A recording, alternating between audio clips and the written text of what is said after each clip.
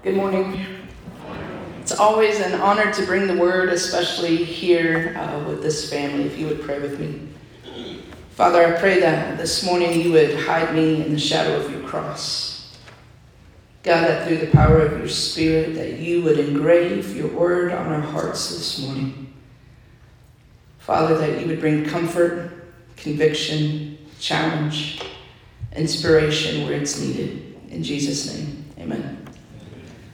Would you stand with me this morning for the reading of our sermon text taken from Psalm 63, verses 1 through 8.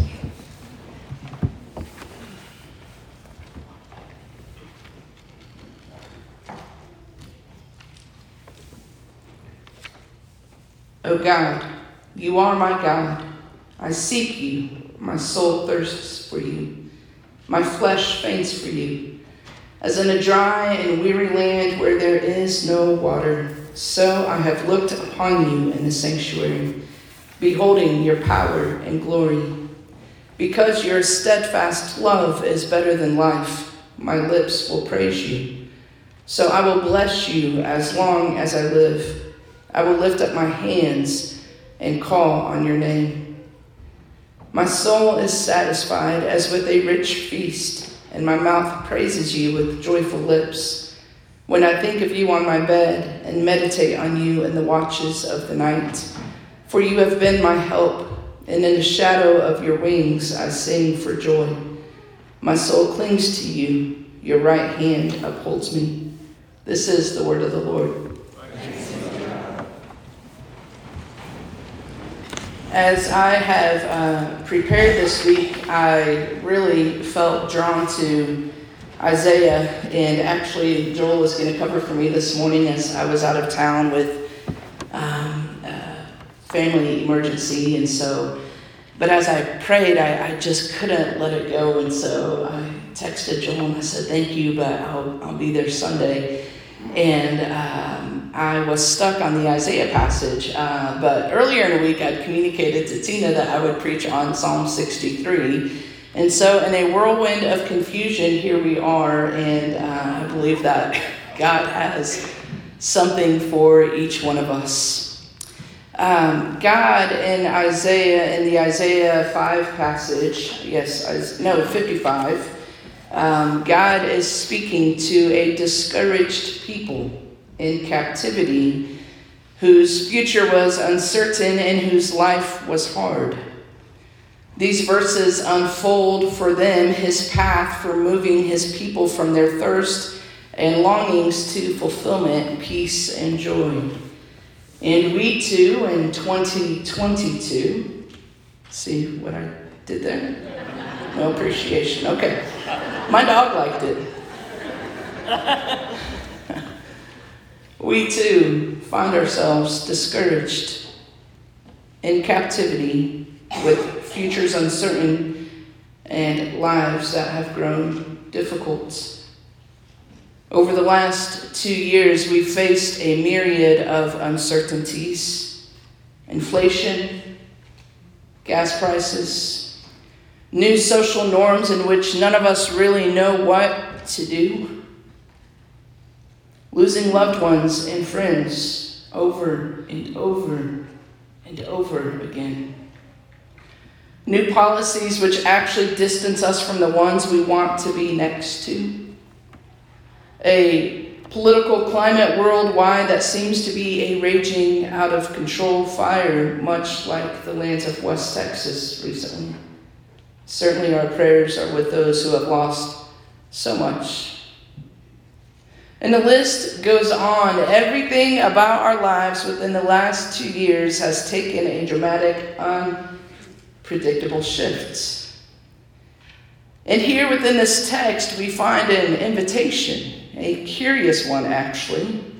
Now there's 2 requirements for you to receive this invitation. The first is be broke.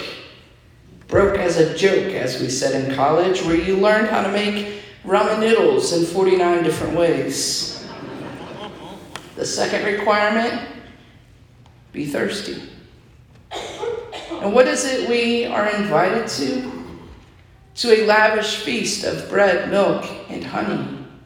to come to the waters.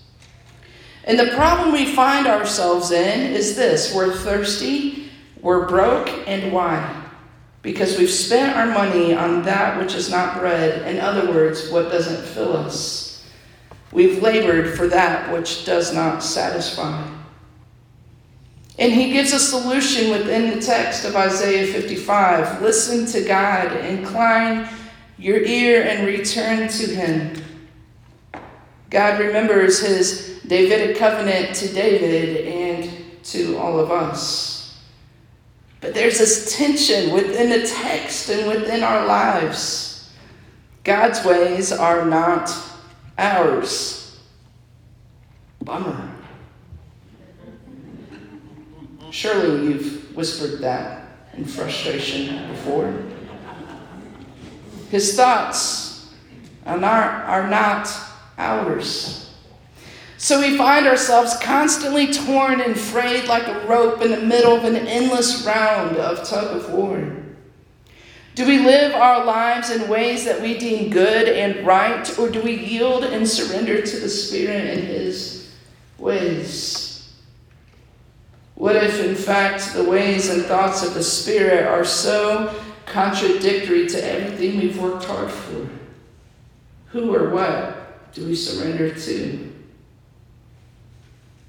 Our ways, we want security, stability, comfort,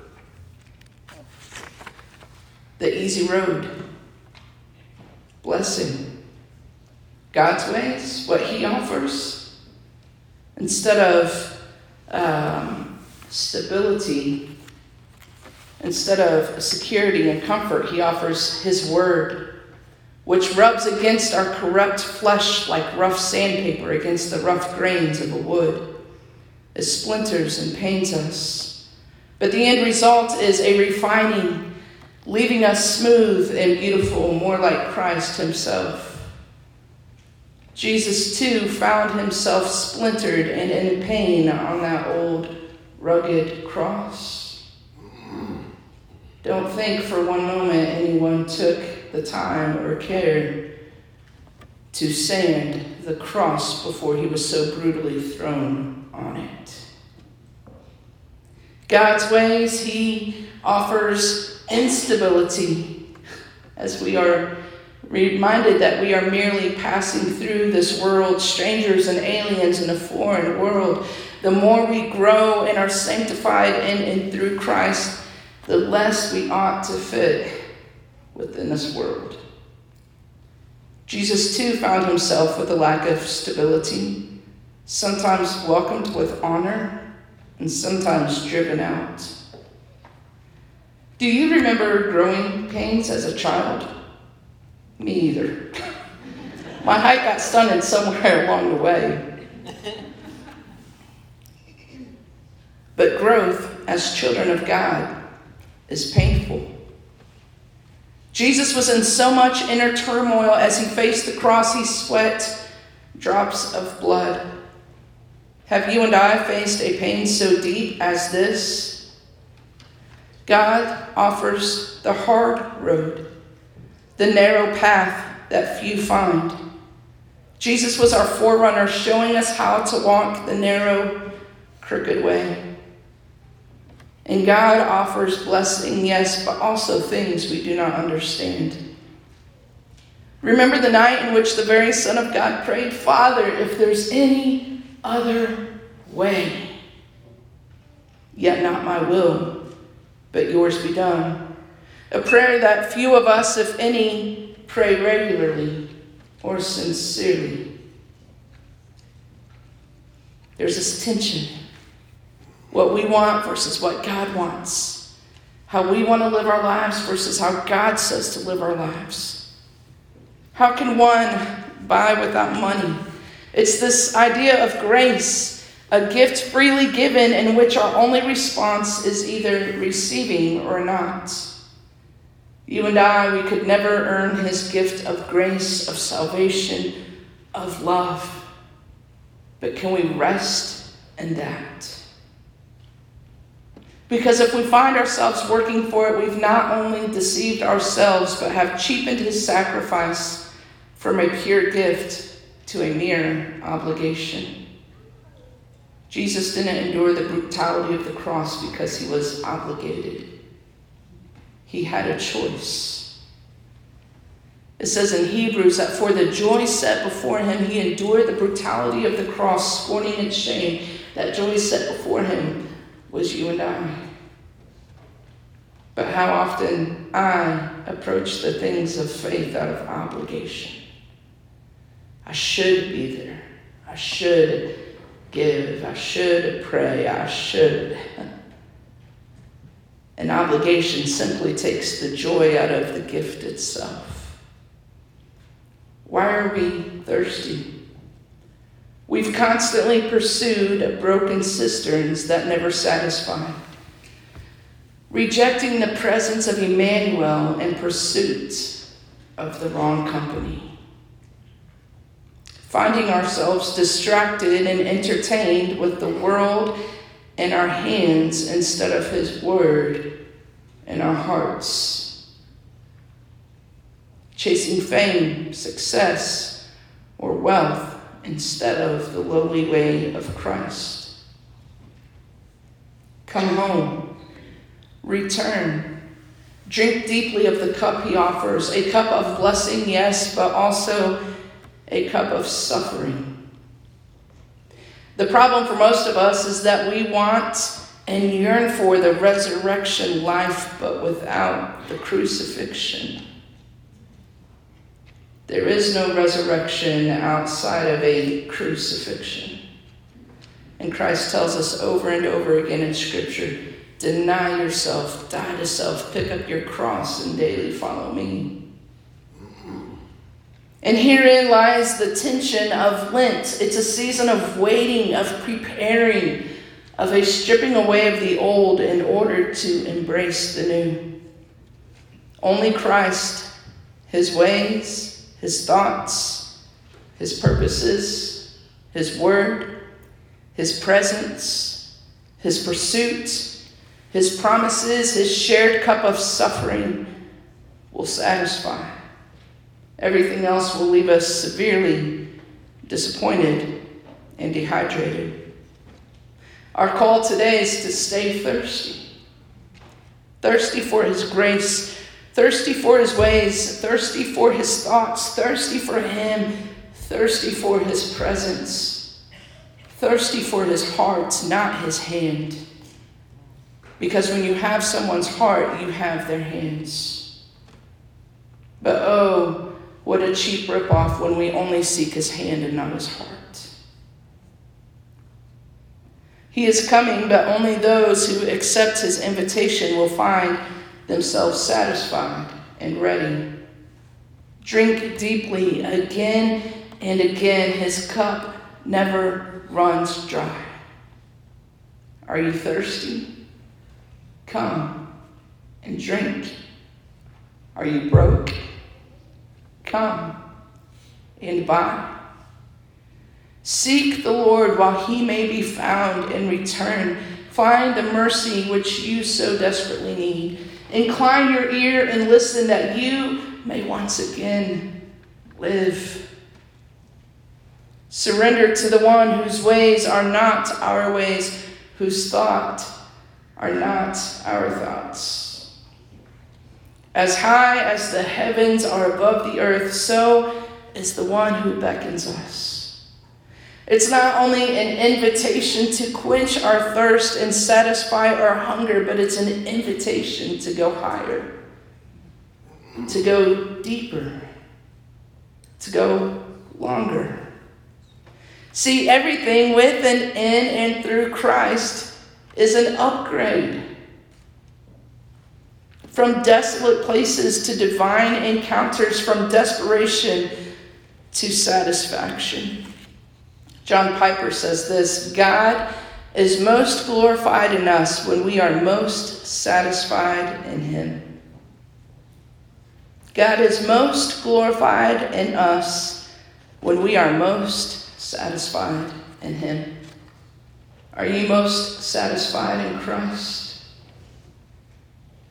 or in some other trinket or treasure this side of heaven that will one day fade and break and ruin. Have you ever been desperate? Last Sunday, I drove to Atlanta, took a quick trip, ended up not being so quick, 16-hour drive with a time differential landed me there at 2 a.m. I'm obviously still recovering. I found myself in the hood.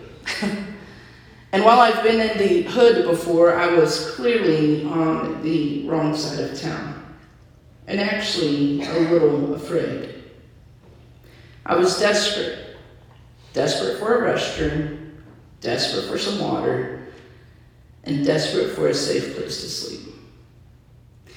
It seemed that the longer I drove, the worse it got.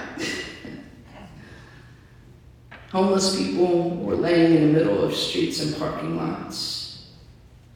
Gas stations closed. Non-stop sirens surrounding me. I called 5 hotels. There was no room in the inn. Out of desperation, I pulled my car into a parking lot, said the longest prayer of my life, and went to sleep. I was desperate for the basic necessities of life: rest, water, and safety, and security.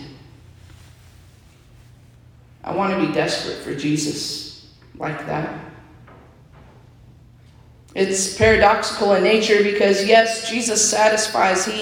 He more than satisfies, but I always want to hunger and thirst for him alone. Nothing else matters. And I find myself so often distracted, chasing things that don't matter. Oh, God, you need my help this week finding my husband? I'd be glad to. As if God really needs my help or your help with anything.